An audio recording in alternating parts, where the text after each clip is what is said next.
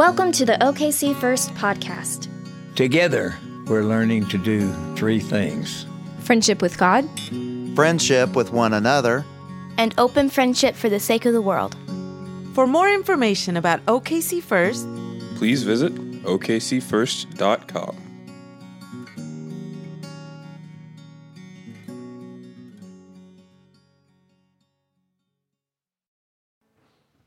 Today's scripture comes from the book of John, chapter 3, verses 14 through 21. And just as Moses lifted up the serpent in the wilderness, so must the Son of Man be lifted up, that whoever believes in him may have eternal life. For God so loved the world, he gave his only Son, so that everyone believes in him may not perish, but have eternal life. Indeed, God did not send the Son into the world to condemn the world, but in order that the world might be saved through him.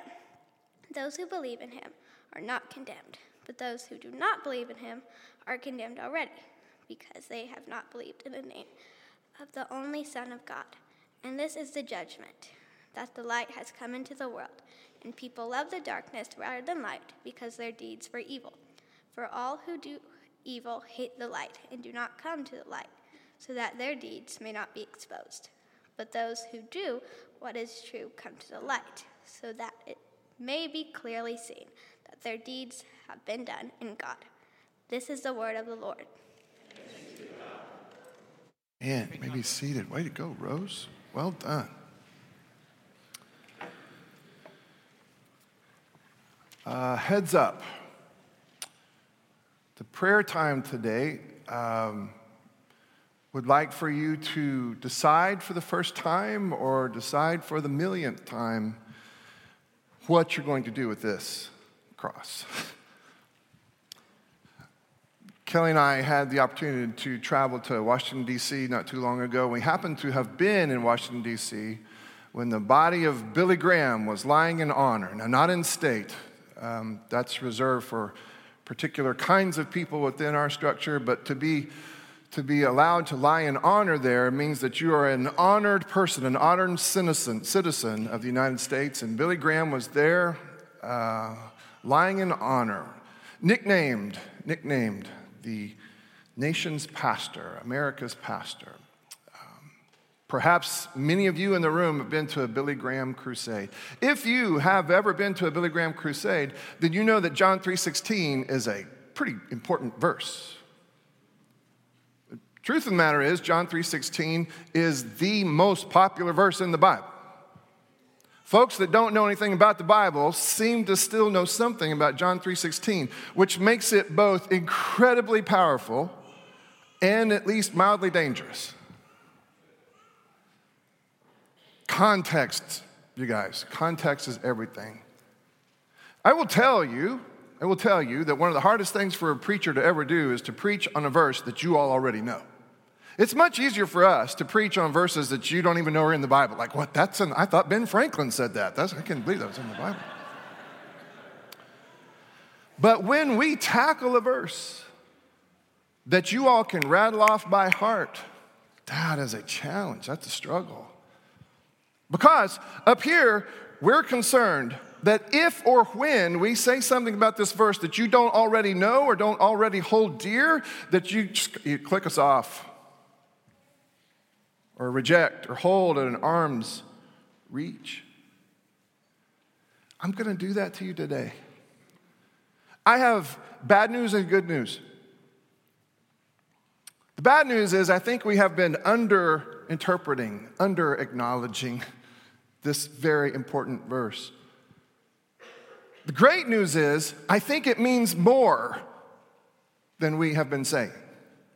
The great news is this verse lays claim and offers opportunity at a depth that we typically don't reach. I will say this to you. Everything as it has to do with the interpretation of this verse, but beyond that, everything as it has to do with your participation in faith absolutely hinges on your understanding of this. If you understand this to be the symbol of how angry God gets at sin, such that God has to have some sort of bloody sacrifice to change God's mind about us, you're going to read John 3:16 one way. But if, rather than being a symbol of the anger of God, the impatience of God, the intolerance of God, if you see this as the symbol of how far love will go to make love's point, it is the opposite of impatient. It is the opposite of intolerant. This is how far love will go to demonstrate that there is something about God and God's mind and God's heart, where you're concerned, that does not ever change. If you see this as a symbol of love, suffering, sacrificial love, then you will read John 3:16 and the verses around it and receive it differently. And by the way, you will do faith differently. You'll do faith differently.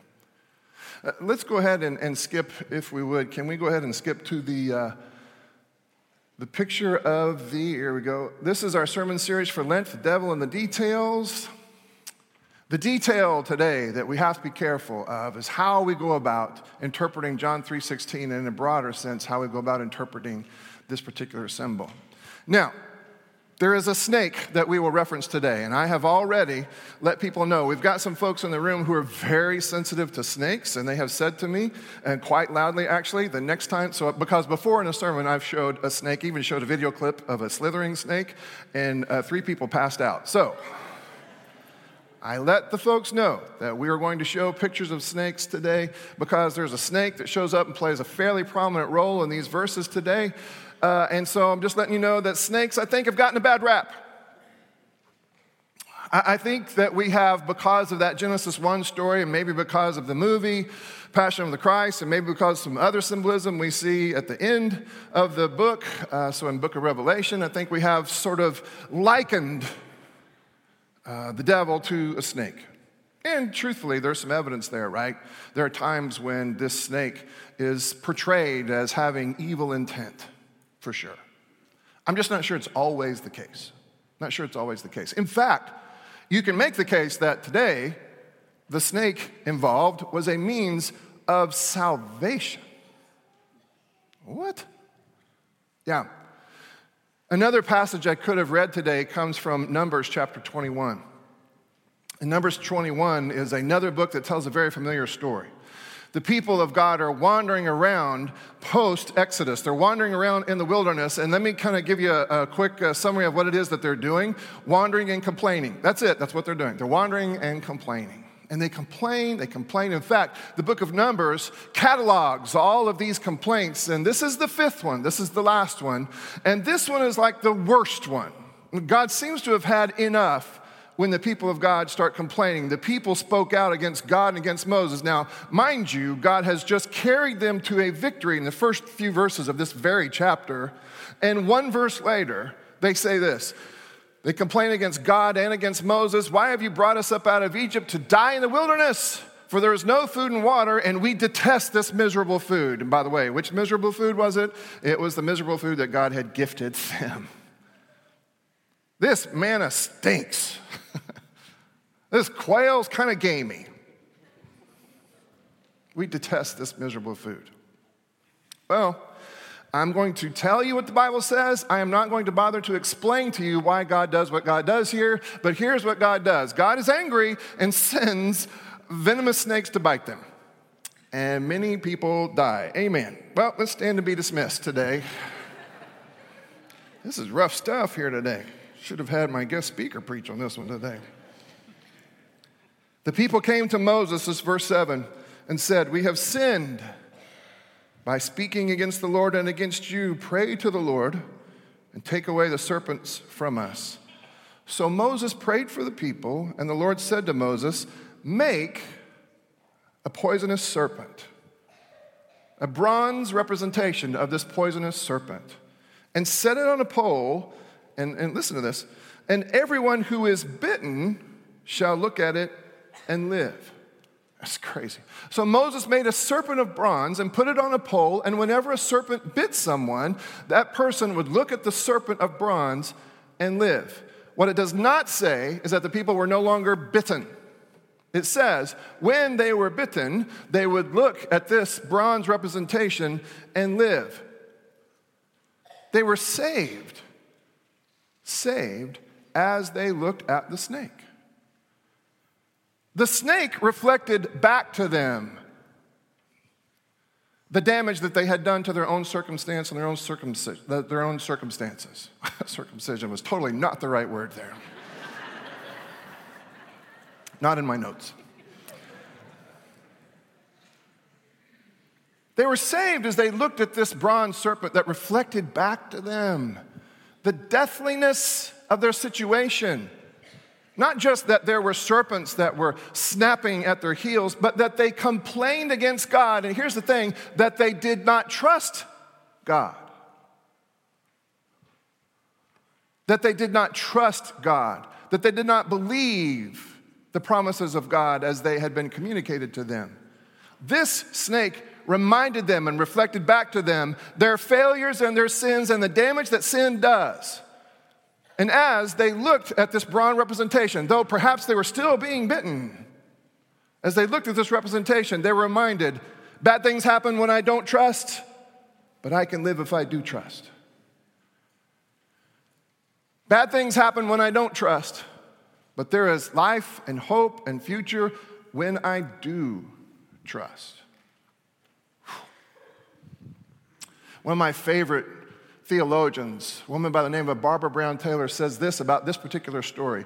If looking up at the serpent reminded the people to lift their hearts to God, then the snake was a sacrament which opens our eyes to a different reality, a different presence than we would have expected.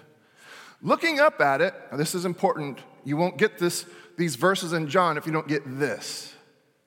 Looking up at it, they looked through it to their only physician, who alone was their health, their salvation, and their cure.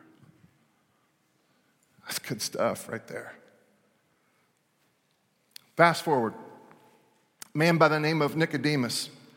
He has probably been a witness to all that Jesus did, if you remember last week when Jesus ransacked the temple and sort of laid claim to this title of Messiah. It was an eye-opening sort of experience, and Jesus was immediately in confrontation and in conflict with these other people who thought they were the representation of what God wanted in the world. And here comes Jesus, and he knocks over the entire system, quite literally. Nicodemus was one of the teachers, one of the Pharisees, one of the people tasked to tell the stories and to get it all right. He saw something in Jesus that was compelling. He saw something. And so he went to Jesus in the dead of night because there was danger out there for associating with Jesus. And so he goes to Jesus in the dead of night and says, "What in the world are you doing?"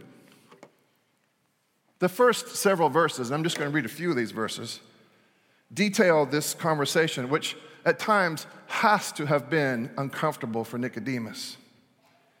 He came to Jesus by night and said to him, "Rabbi, we know that you're a teacher who has come from God, for no one can do these signs that you do apart from the presence of God." And then Jesus unleashes this on him. "Very truly I tell you, no one can see the kingdom of God." Okay, stop.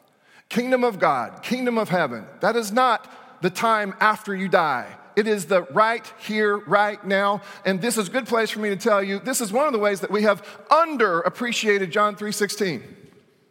We have underappreciated John 3:16 and perhaps all of Christianity and all of faith when we believe that somehow it's just about the hereafter. Now, you're not surprised to hear me say this, but hear me say it again. If your faith is just about the hereafter and not about the here, it's not Christian faith. Now, God cares for the hereafter. I'm not saying that God doesn't care for the hereafter. And God is big enough to care for the hereafter. But hear me. God's participation here is about more than mansions and streets of gold. It's about recovered streets and repaired breaches. It's about you. It's about your household. It's about our city. It's about our state and our country. It's about our world. We are tasked to return creation to God. And that is a here thing, not a hereafter thing. So you don't believe in the hereafter? Yes. All right, say it, write it down somewhere. Our pastor does believe in the hereafter. You like that? Good. All right. Write this just beneath it. But he believes just as much in the here. And I'm going to say it. Someone's going to be frustrated with me. Please, if you get frustrated with me again, email Walt Crow. All right? I'm going to say it. If your faith has only to do with the hereafter, it is not the faith of Christianity. This is supposed to make a difference tomorrow. Gracious, it's supposed to make a difference today, right now. You are, I am, we are supposed to be different because of our Christianity, because of this. Okay, we'll get back to this. Jesus answered him, very truly, no one can see the kingdom of God without being born again or born from above. It can mean either one. In fact, it means both. And hang on to both. Nicodemus does not get it. Whoa. How can anyone be born after having grown old? Can one enter a second time into the mother's womb and be born? To which Jesus said, oh, come on, would you stop reading scripture so literally? Listen to it. Listen to scripture. Later on, Nicodemus, still puzzled, says, how can these things be? Now Jesus is frustrated, and this is where it starts to get tense for Nicodemus. Jesus answered him, and you're a teacher of Israel? Yet you don't get this? That it's about world change, it's about now change, it's about here? More importantly, it's about love and grace first, not law first, Nicodemus. It's about love and grace first. You know I love you. You know I do. But I'm going to step toward you again. Hear this. Not only is Christianity a here thing as opposed to a simply hereafter thing, and if you get that wrong, I'm not sure you're getting Christian faith right. What Jesus is about to say to Nicodemus is clear indication that if we lead with law as opposed to leading with love and grace, again, it's not the faith of Christ. That is great news for the prohibitive majority of the planet.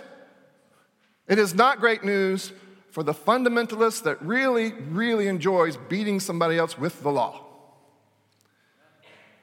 That person is mistaken.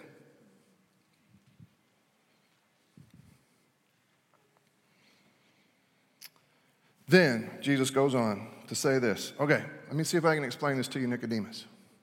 Remember that story in the Old Testament in Numbers? Remember that story? Where this bronze snake, thank you.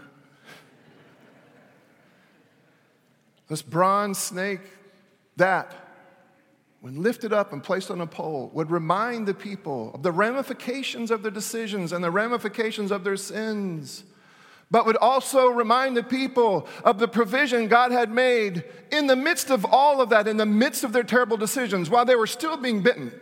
It was also a reminder that this God is somehow bigger than all of that and offers up hope and future and grace.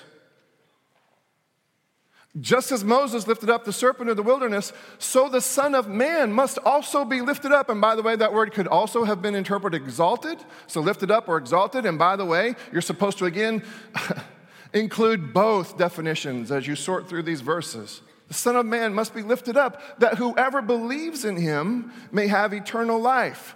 Oh man, this is huge. This is huge. The cross is the evidence that God loves us. The cross is all the evidence we should ever need that God loves us this much. And everyone is granted an opportunity to say yes to this love or no. By the way, you still have the opportunity to say yes and receive this love that will absolutely change the DNA of your life. Or you can say no. And I've seen them. Sometimes they go to church. Sometimes they're pastors. I'm not going to tell you who.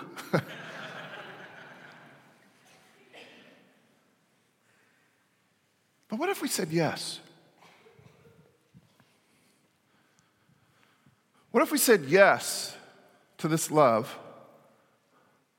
as demonstrated by this cross? And by the way, this sense of being exalted here is not just limited to in the mind of the fourth evangelist, in the mind of of John, the author here, in the mind of John, Christ being lifted up is not just the crucifixion, but it is also the resurrection and even the ascension. All of that is the means whereby we understand Christ to be lifted up. Look at the victory. You guys, listen. Look at the victory that love accomplishes. It's as if God is saying in the cross, I know what there is to know about you. I have suffered all that you can dish out, and still I love you and I choose you.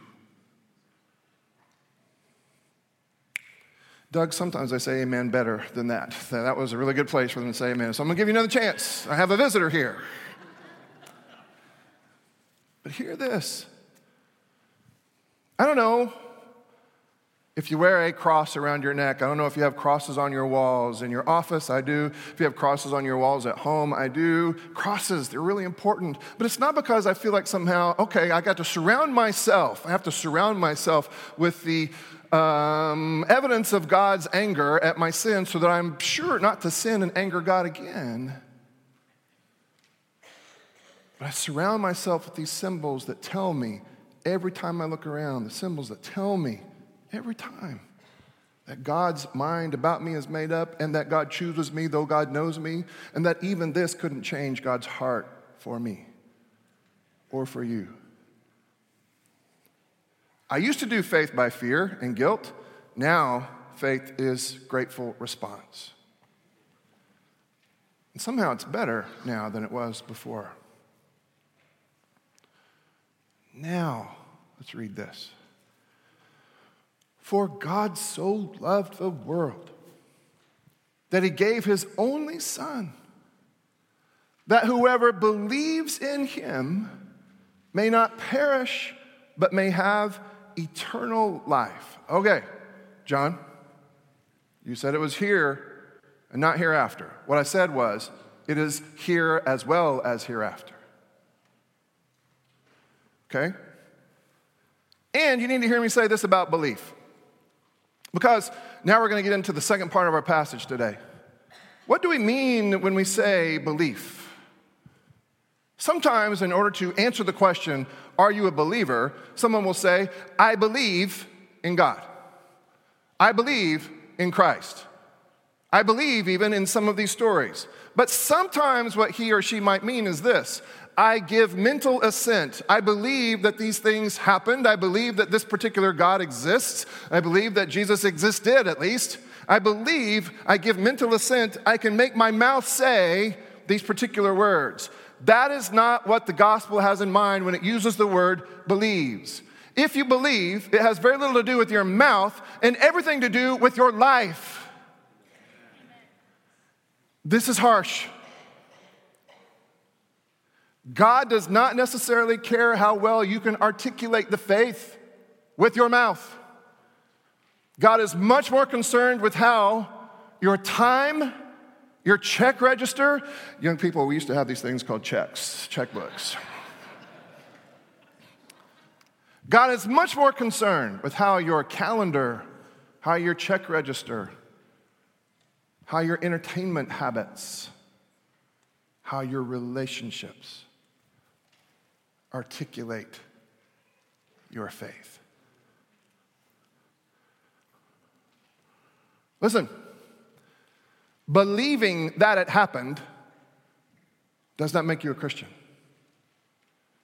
That this thing that happened changes the way you go to work or go home and participate in your family, changes who you are, that this thing that happened changes you, that is what Scripture means when it uses the language of belief. And when you believe, it's not just, again, I believe that God in Christ has conquered death. So yes, I believe there to be an eternal aspect to life. But this here does not mean innumerable days. This means boundless life, unending presence of God here. Are you with me yet? God is not in the business of designing a new heaven so that this place can deteriorate. God has in mind that God, perhaps even through God's people, would be a part of the process whereby all of creation is restored and God's presence is enjoyed in infinite sorts of ways. That's what's meant here by eternal life. And this is what God wants. For God did not send the Son into the world to condemn the world. Again, if this is simply a symbol of God's intolerance and anger towards sin, then you have trouble with verse 17. God didn't send the Son into the world to condemn the world, but in order that the world might be salvaged, saved, rescued. By what? The anger of God? No. By the unchanging, never-ending love and grace of God. What did you think was going to change the world? My deeply held convictions about who's in and who's out. That's what's going to change. No, it's not. It's going to fracture the world and the church, by the way. But if you were to say yes to this, and then your life would become a tangible yes. Hear that again. If your life becomes a tangible yes, so that what you believe is actually embodied, then you become part of the means whereby the body of Christ restores creation. Okay, those who believe in him are not condemned. Now, this is tough stuff here. I told you I was going to give you a chance to decide again. And here's the decision. Here's your decision. Ready? I'm going to boil it down. Yes or no? Yes is, I will drink deeply of this love that comes to me. God moves first. God is the first mover. God moves toward me first. And I will say yes to this, and I will respond to the I love you with an I love you too that gets embodied. There's skin on it, right? Or no, I'm not going to be changed by this. The no isn't necessarily, I'm going to follow the devil. The no is, I won't be changed by this. Oh man, that's tough for a couple of you. I see it in your faces. Hear this again. When you say no today, it's not that you are choosing to follow an alternative God, like the devil, let's say, right? If you say no, it's that you choose not to be captured by this love and grace. And you'll be condemned. John, you're typically so nice. You never say that word. Why did you say it right then? Well, here's what we mean.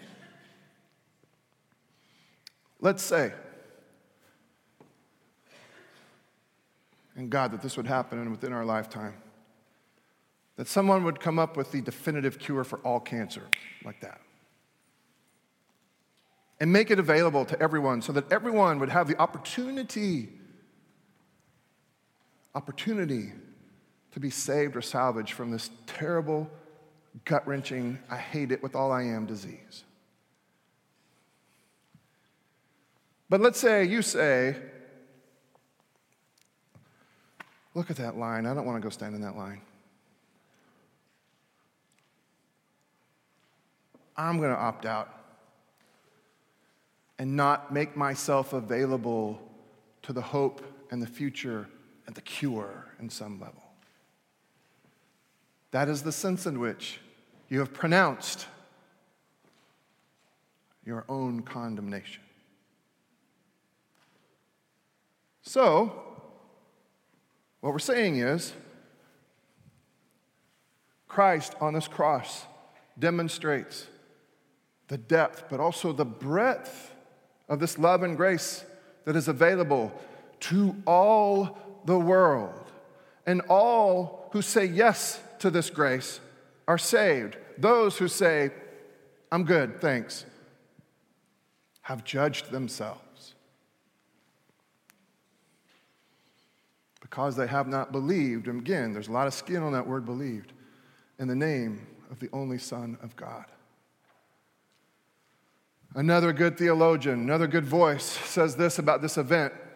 This event, this one, puts an end to the old course of the world. As from now on, there are only believers and unbelievers, so that there are also now only saved and lost, those who have life and those who are in death. This is because the event is grounded in the what? Love of God, that love which gives life to faith, but which must become judgment in the face of unbelief.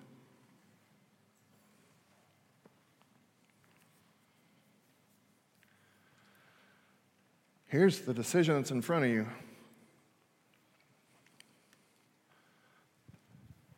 Yes, I will be loved like this and allow this love to rearrange my life.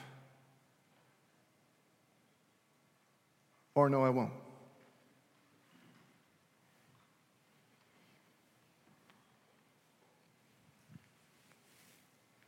Yeah, there will be people who will attend week after week, right?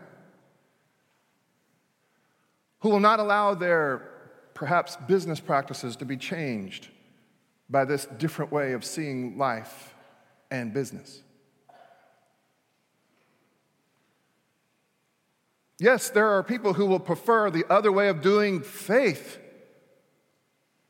Well, there are very clear lines so that you can pretty clearly see who's in and who's out. There will be some people who will say, this seems a little bit too easy at some level. This seems a little bit too nebulous and vague. I'm out. But they may still come. They may keep coming. In fact, please, if that's you, keep coming. Hopefully we build a warm enough campfire here that eventually you'll get warm.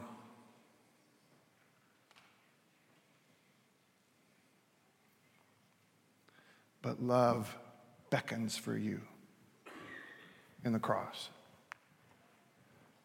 Now, Jesus up on this cross is hard to look at. But like that serpent in the desert, Jesus up on this cross shows us what sin does. Christ on this cross shows us what love does.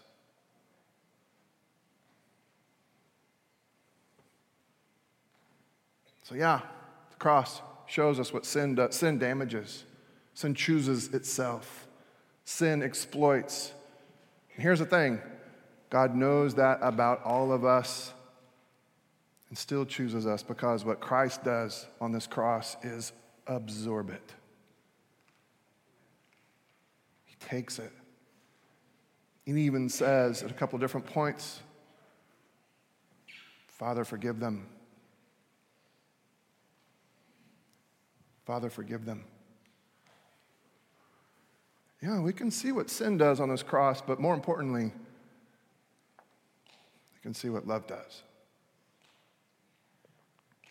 Love wins. Time to decide. If you are helping us today, would you please come and help us to set this table? If you are visiting with us today, we take communion by intinction here.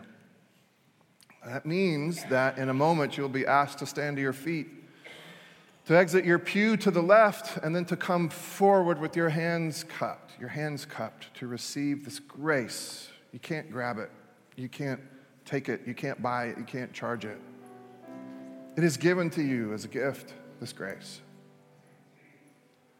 Heavenly Father, bless these elements and use them, God, to build us, to nourish us, to strengthen us, to move us somewhere we never could have gone on our own.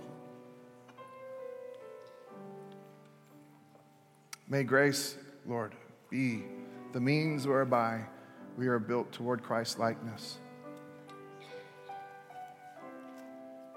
And so, yes, in a second, I'll ask you to stand to your feet, to exit your pew to the left, your left, to come forward with your hands cupped. As you approach someone holding a plate of bread, that person will take a piece of that bread, snap off some, place it into your hands, look you square in the eye and say, "This is the body of Christ broken for you." It is akin to looking at Jesus up on the cross, reflecting to you in that moment both the damage that sin does, it is the broken body, but also what love does.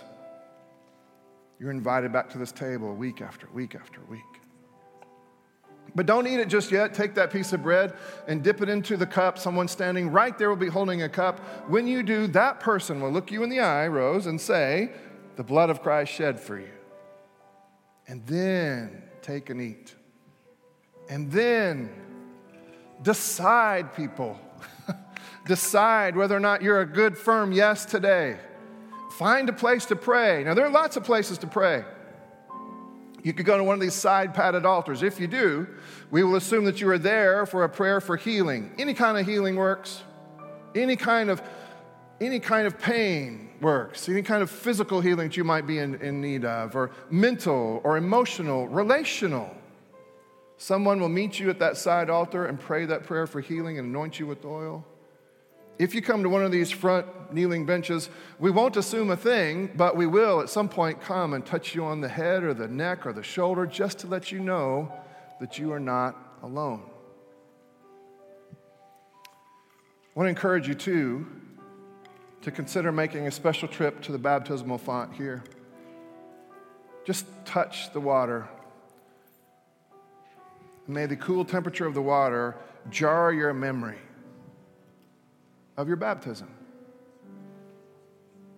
The moment when you aligned yourself with the people of God, the body of Christ, to accomplish the purposes of God in Christ. It was on the night that he was betrayed that our Savior took bread. He blessed it and he broke it and he gave it to his disciples, saying, "This is my body broken for you. Every time you eat of it, remember me." Later on, he took the cup, held it up before them and said, "And this is my blood, the blood of the new covenant. And every time you drink it, remember me." Remember, if you're one of our licensed ministers, even if you didn't make it down here at the front, we want for you to gather here at this altar, because after I pray prayers of confession, Jason will pray prayers of intercession, and then Dr. Green will close us out with a prayer of commission. All over the sanctuary now, if you would, stand to your feet, exit your pew to the left, and come forward with your hands cupped to receive these gifts of God meant for the people of God.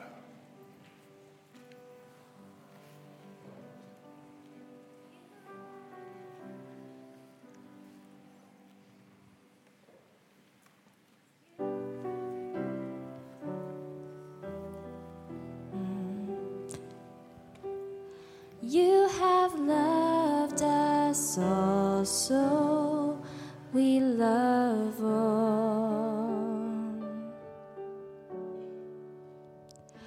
You have blessed us.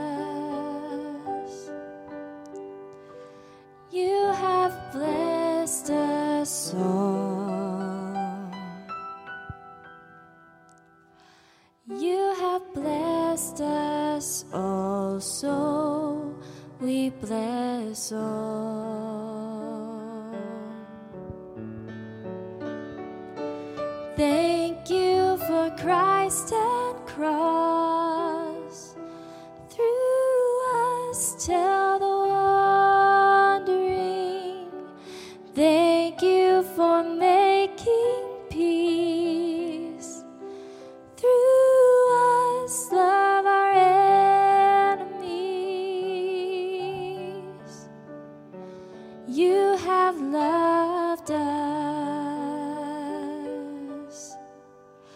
You have loved us all. You have loved us all, so we love all. You have blessed us.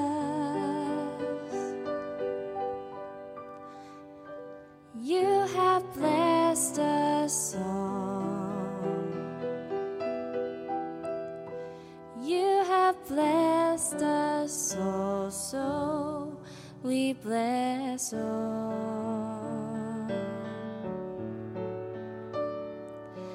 Thank you for daily bread. Through us fill the empty. Thank you for bodies whole. Through us mend the breaking. All is grace. All is grace. All is grace and grace enough. Oh, all is grace. All is grace. All is grace and grace enough for all of us, for all of us. You have loved us. You have loved us all. You have loved us all, so we love all.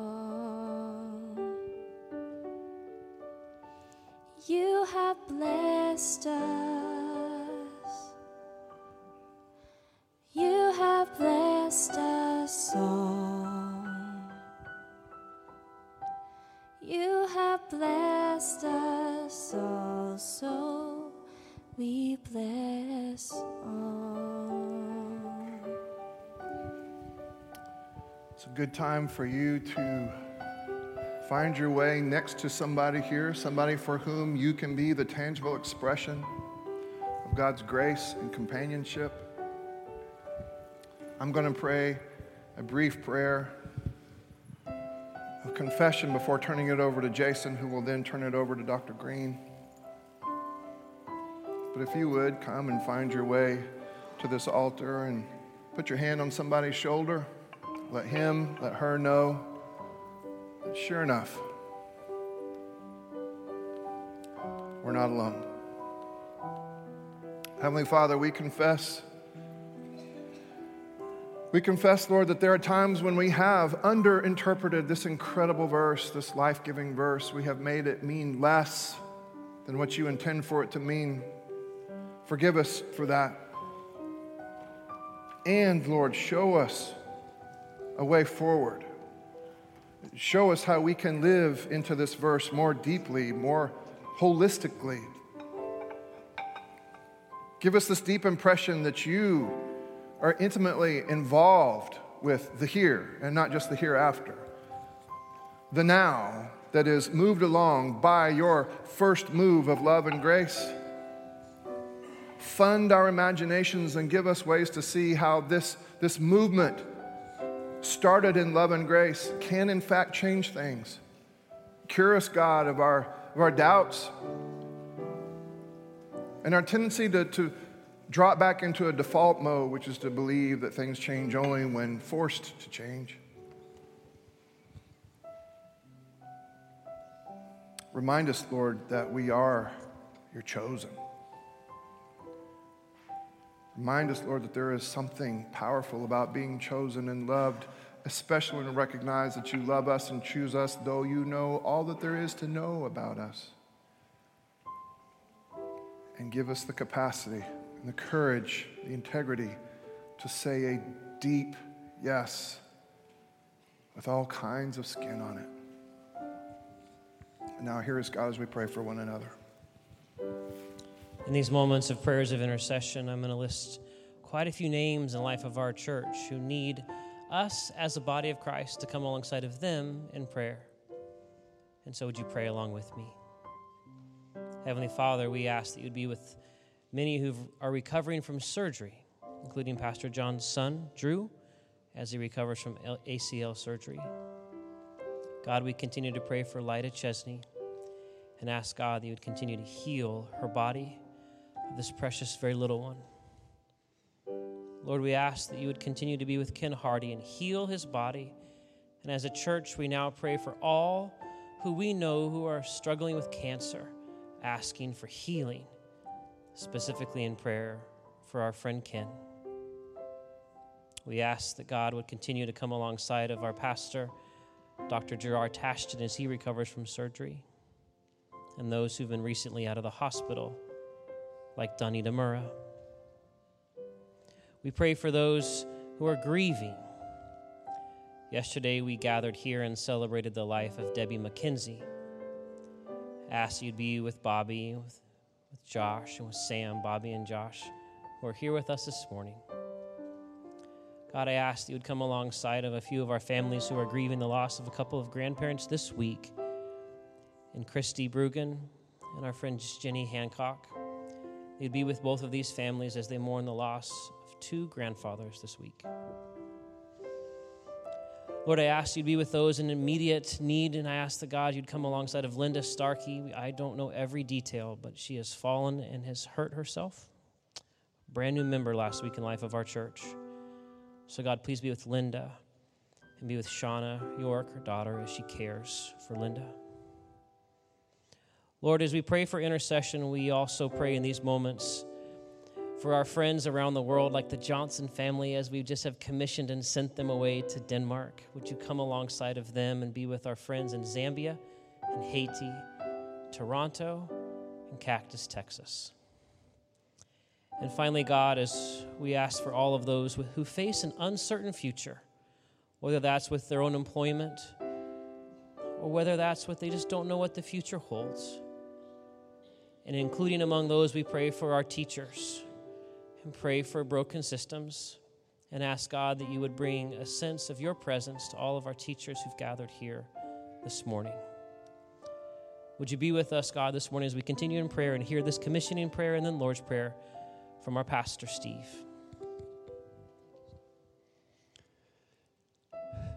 Most merciful God, as I look at these wonderful people, I'm reminded of my own calling and commissioning.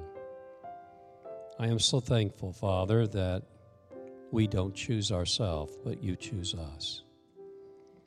And you have called each one of these into that last days ministry called the kingdom that is already at hand in the life and the death, the resurrection of Jesus Christ. We thank you for that. Each of these people, we believe, Lord, that you have placed your own call upon their life to be partners in bringing in your dream and your vision for all of creation. And now, Father, as a congregation, we want to affirm what you have already done in them. We affirm that you have called them. We affirm that you will guide them.